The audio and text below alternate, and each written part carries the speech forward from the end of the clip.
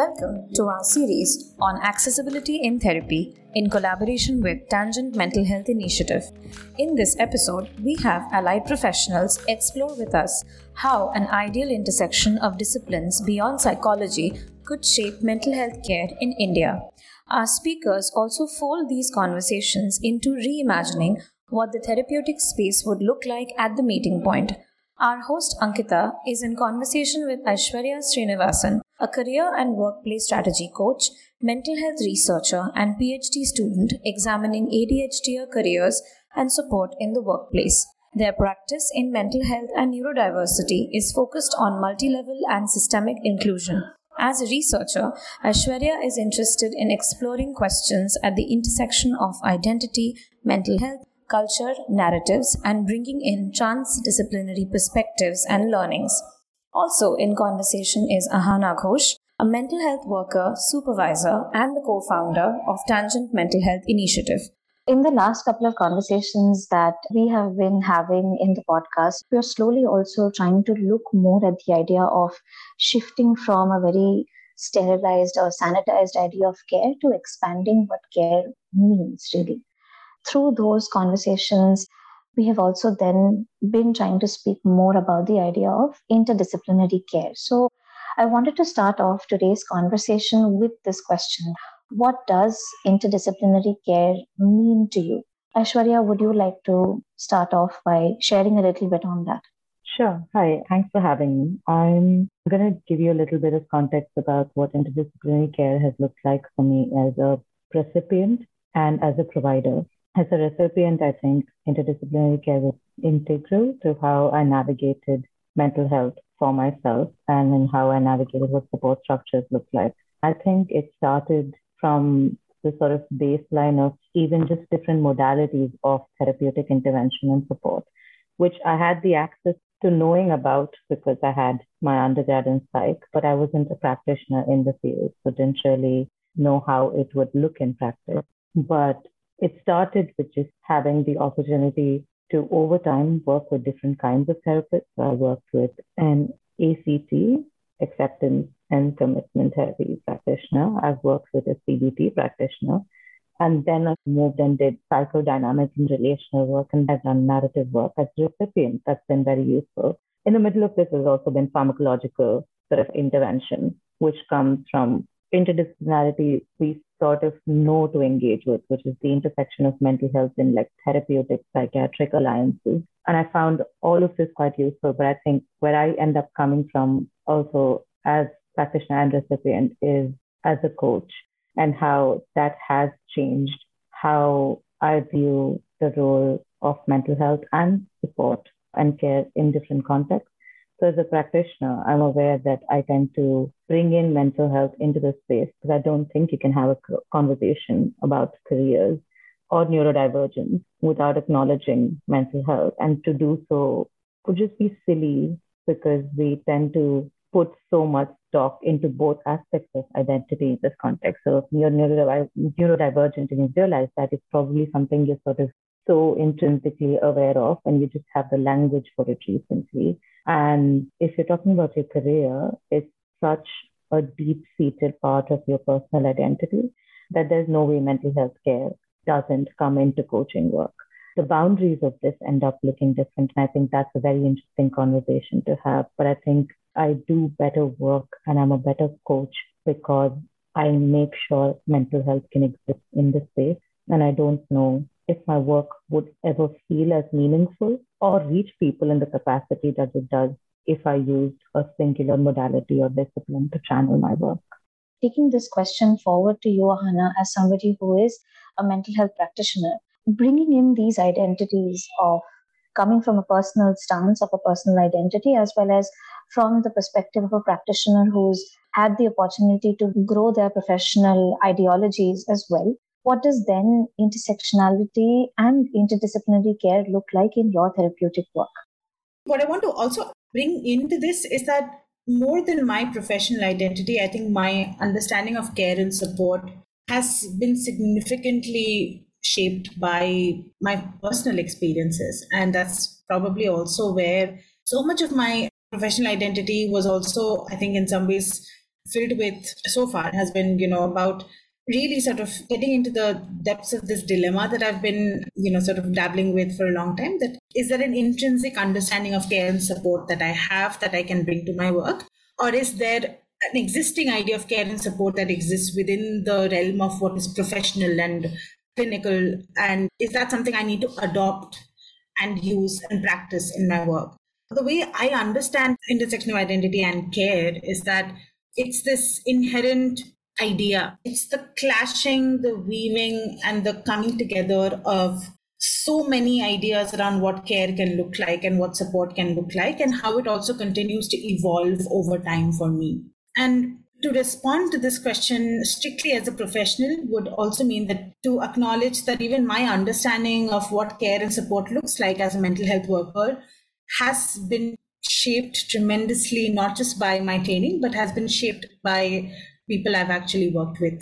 It's purely shaped by conversations I have with the people I consult with in my work. Sometimes it looks like a question in as many words as, what does care mean to you? Or how would you like us to do care in this space with one another?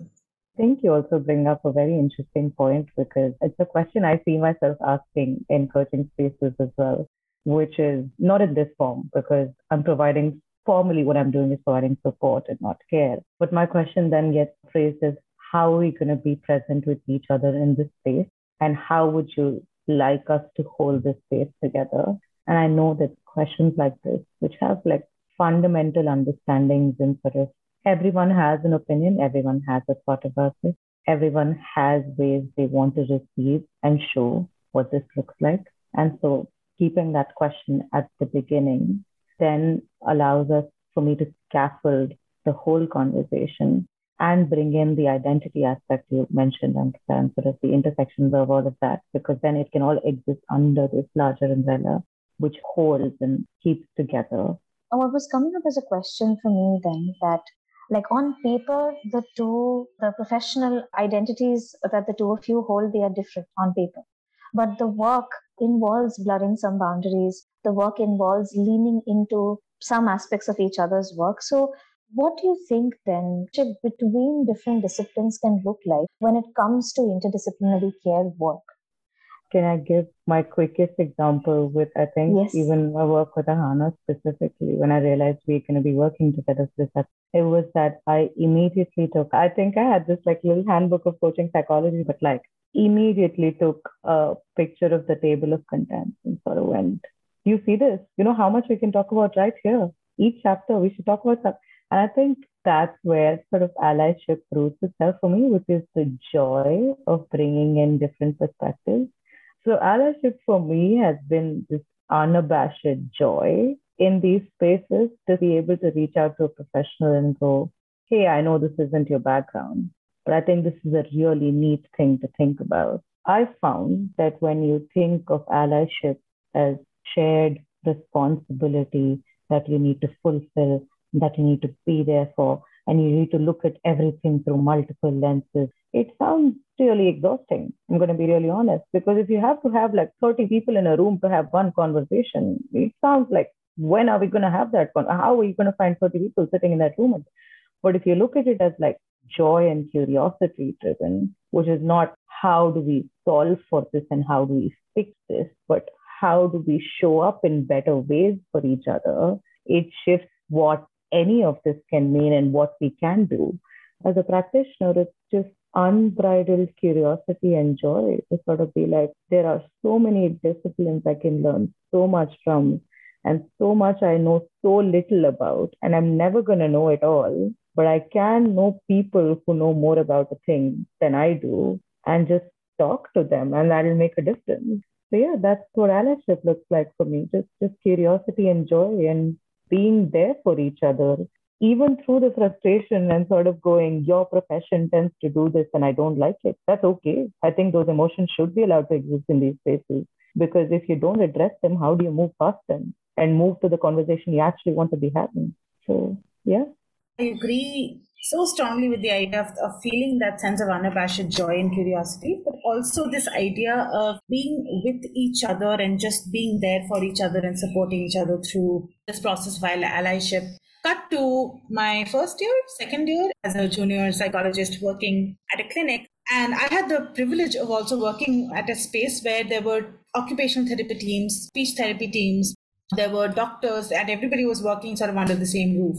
And I remember I was working with this young person, and we were having conversations around anger with this young person, right? And it is so difficult because at that point in the sessions, we're struggling to sit in one place for longer than 5 minutes, right? So I'm leaving the sessions feeling a sense of loss and feeling a sense of confusion that I don't think I'm being a good therapist at all. I don't think this young person even enjoys spending time with me because he comes, it's a small closed room. We sit, we jump around, we play Cluedo for a while and then we just jump around a lot. And the way I'm looking at it is that we made no headway. So 1 week, 2 weeks, 3 weeks, we are not making any headway. It was also me at a point where I felt like as a therapist, it's my agenda to make sure we're having hardcore mental health conversations. I have to be goal oriented. I have to move towards a particular outcome, and all of that is still very much present all around me, right? And with that nervousness, I'm arriving at supervision also, trying to really split hairs. And my supervisor is constantly asking me to think about, just ask these questions if you want answers to,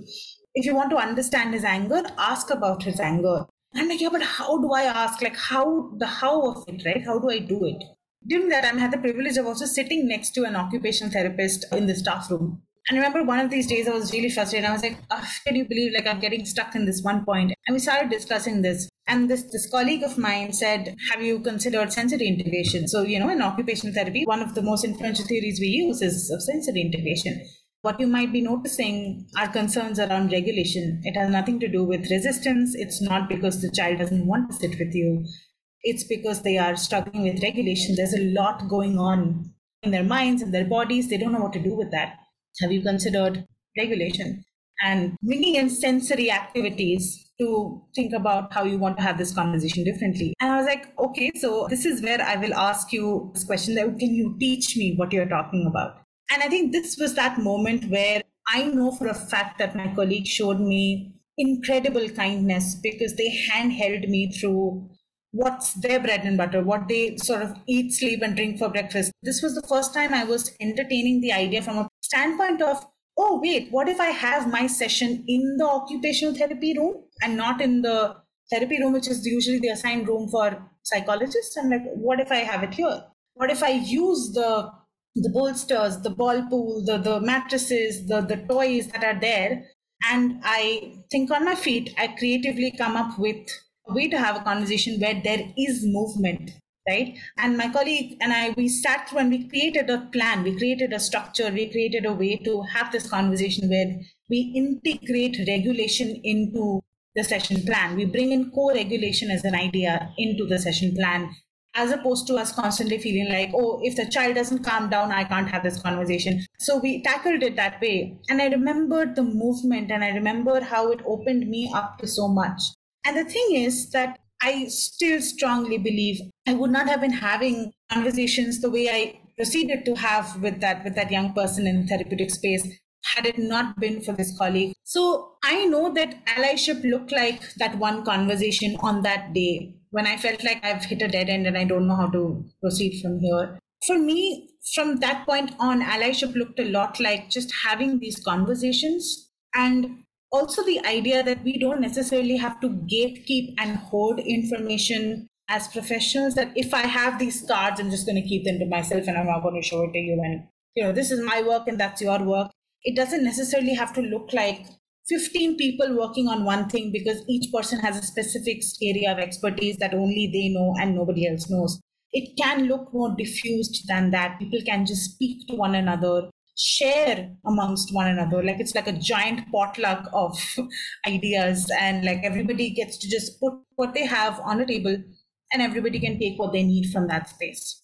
We have been talking about what has been possible for us so far and what are spaces that we have had to create along the way. And so kind of taking that thread forward, I think a question that I had for both of you is that what do you hope for in the future? What more can this look like? How can we continue to expand on this joy that comes from transdisciplinary care and allyship between professionals and between individuals who are a part of this? All right. I think very, very honestly, for me, this answer starts from what's going to sound like a ruder place, I suppose, but like it feels heavily context driven for me at least. India is resource poor in the mental health context. And I think when I'm imagining the future, like there are things that would give me joy and things that spark my curiosity and conversations that I would love to see happen. But it's not, it's a need. We're way past the point where we can sort of go, oh, we'll stay within these rigid boundaries and these silos, and I'll only do this for, and like 10 years ago, not even like talk to allied professionals doing this work because they won't understand where I come from. And we can't afford to do that anymore. We don't have enough like people on the practitioner side to keep doing that and to keep that up, because the divide is not getting wider as a consequence, but the divide is getting wider. It's like people who need services and people who are able to sort of the number who's actually able to access it. So I think for me, this answer starts from a place of it needs to be happening as of day before yesterday. And yes, it would give me joy, but it's also like it's necessity driven at this point to address the gap that exists. So if I'm imagining 5 years, 10 years into the future, I'm hoping against hope that this pans out because it needs to happen. But when we look beyond that and then eventually get to the place where we can address this in even imaginative ways, I suppose it would look like sort of going, and I know resource sharing and capacity building are like words we like to sort of use and they sound like big mean words, but it'd be great if we could do that. I think it'd be so good if like there was a feedback loop between researcher, practitioner, what kind of roles can be imagined to exist, because depending on the nature of support you're providing, you're addressing a different facet of a person's life. What would it mean to support a person in their totality? When they sort of says it takes a village to raise a person, what would it look like for mental health care to be part of like that little well-being village, or however you want to talk about it? Yeah, I mean, exciting things would be like several more interdisciplinary journals, several more interdisciplinary like PhD options from a research perspective. But I know for a fact now that like there is still some hesitation surrounding interdisciplinarity in terms of applying for PhDs. If I applied for a social science PhD as opposed to a very hyper-specific department, funding is a more difficult case to make because whose expertise are you asking for funding in the context of? And this ends up happening in mental health care as well, which is that like, are you a dev sector professional? What kind of company do you have? We can give you money based on the kind of work you want to do. And we can't fund this, maybe we can fund that. And that holds us back a little bit. And I think I might not understand startups in their entirety, but they seem to have figured out a way to do this whole thing where they're like, we'll bring in the intersection of innovation, new ideas, management, problem solving, tech, and something else. What would it mean for us to think about these things in this way? Because we do need to get on this and get on this quick. So how do we restructure, I think, even the possibility of getting the money and the monetary resources to be able to scale and think about something like this? The driving question for me, at least, because I think good work is happening and several projects are getting money, but the Venn diagram should be a circle and it's not right now. So I think, how do you move those closer? Like, why are we sort of falling into that rut of like, there's this running thing of like academicians and like researchers don't make good teachers necessarily. That little thing, right? Like then why are people doing such good work, struggling to find the money to keep doing it? Why do these projects and these die out over time? And sure, we can be like, we live in a post-capitalist, yada. This is just late-stage capitalism. This is what it's going to look like. But how do we exist under that then? Because that reality is not going to shift because we're aggressively willing it to. Like I'm not Neo. I can't just glare and make it happen. What do I change there? And I think that's been my questioning and hopes and imagination surrounding the future, which is one, there is a necessity. So let's start with that instead of going, oh, I don't know if I want to do, like, you got to be doing it. And second, how do we think of ways of bringing this interdisciplinarity together in a way that monetary also supports everyone who's involved? Because curiosity and joy is great, and I love it very, very much, but it doesn't pay my bills. Can't print out, I promise, there's a mind map and slide it under my landlord's door being like, sorry, this is my electricity bill, the spark of ideas, not going to work. So yeah, I think those two big questions, and I apologize for sort of being a downer in that context and being like, but the money, but it does feel sometimes like a little bit, but the money, I feel like we need to talk about that. We need to find ways to get that. I'm just jumping on here because I strongly agree with you, Aishwarya. We have to talk about the money because we unfortunately live in a world where money enables things, right? So when we're talking about access, one of the key roadblocks and catalysts, depending on which side you're on, to accessibility is money. We have, like, financial access plays such a huge role, and we have to look at how we are sustainably having this conversation and sort of imagining, reimagining, learning, unlearning what practice looks like for us as professionals going forward. One of my hopes, perhaps as audacious or outrageous as it might sound, is probably a time where we are not necessarily having to prove our point or prove our case every time for some of these things to happen. I know that in very small spaces and silos, some of this work is happening. Like, I know that right now I've been part of a PG diploma program as part of an institute where we are looking at, working with professionals, mental health workers, and we are bringing in a developmental lens into looking at working with children and adolescents. And the general consensus of the entire cohort, 2 cohorts so far, has been, this is new information for us. We've never considered working with young people while bringing in a rights-based lens, a developmental lens, a systemic lens. And these are all professionals who've been in this industry, in the mental health care industry, for somewhere between 2 years to 20 years.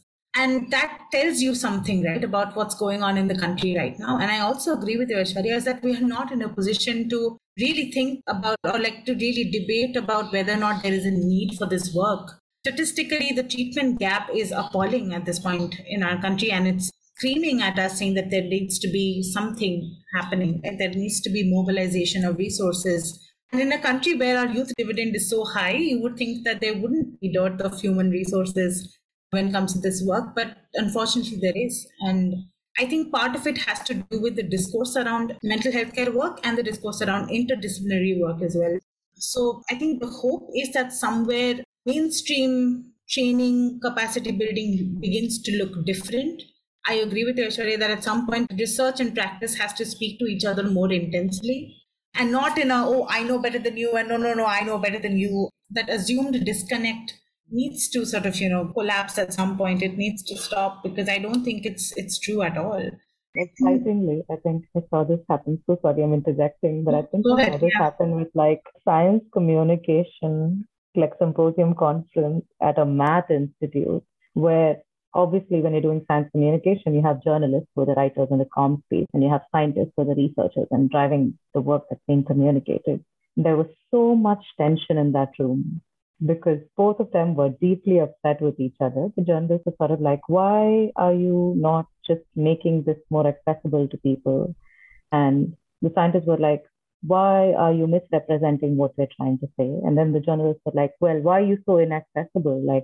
Why can't we reach you when we want to talk to you? And I think even just the first step to that would be having that space for that tension to physically exist in the room and just sort of talk about it. You can throw shade at each other. You can have opinions and sort of be like, I'm very upset with how this is navigated. But if you don't have that conversation, you don't know why the other person, or why the other discipline broadly in this context. I'm going to use that very loosely because I don't see them as necessarily separate disciplines, but approaches or whatever. Why they have contentions with each other. Contentions can be valid, but if those contentions are not communicated, what is anyone supposed to do with anything, right? Yeah. So even just imagining that little symposium where a bunch of people are really mad at each other and having a Spider-Man standoff of sorts, I'll take it as a beginning. I'll take it. I think it's a good start. I agree that I think it may begin with discomfort, but that's still a start. And I think it has to start from discomfort. Yeah. Anything getting dismantled, I think, begins with discomfort. So I think that's necessary. I don't think it's impossible what we are imagining, what you are picturing, what I'm picturing. I don't think it's impossible, but I think, again, as communities, as individuals, I think becoming more and more comfortable with sitting with discomfort and tolerating it and listening to one another despite that discomfort can be a good place to start.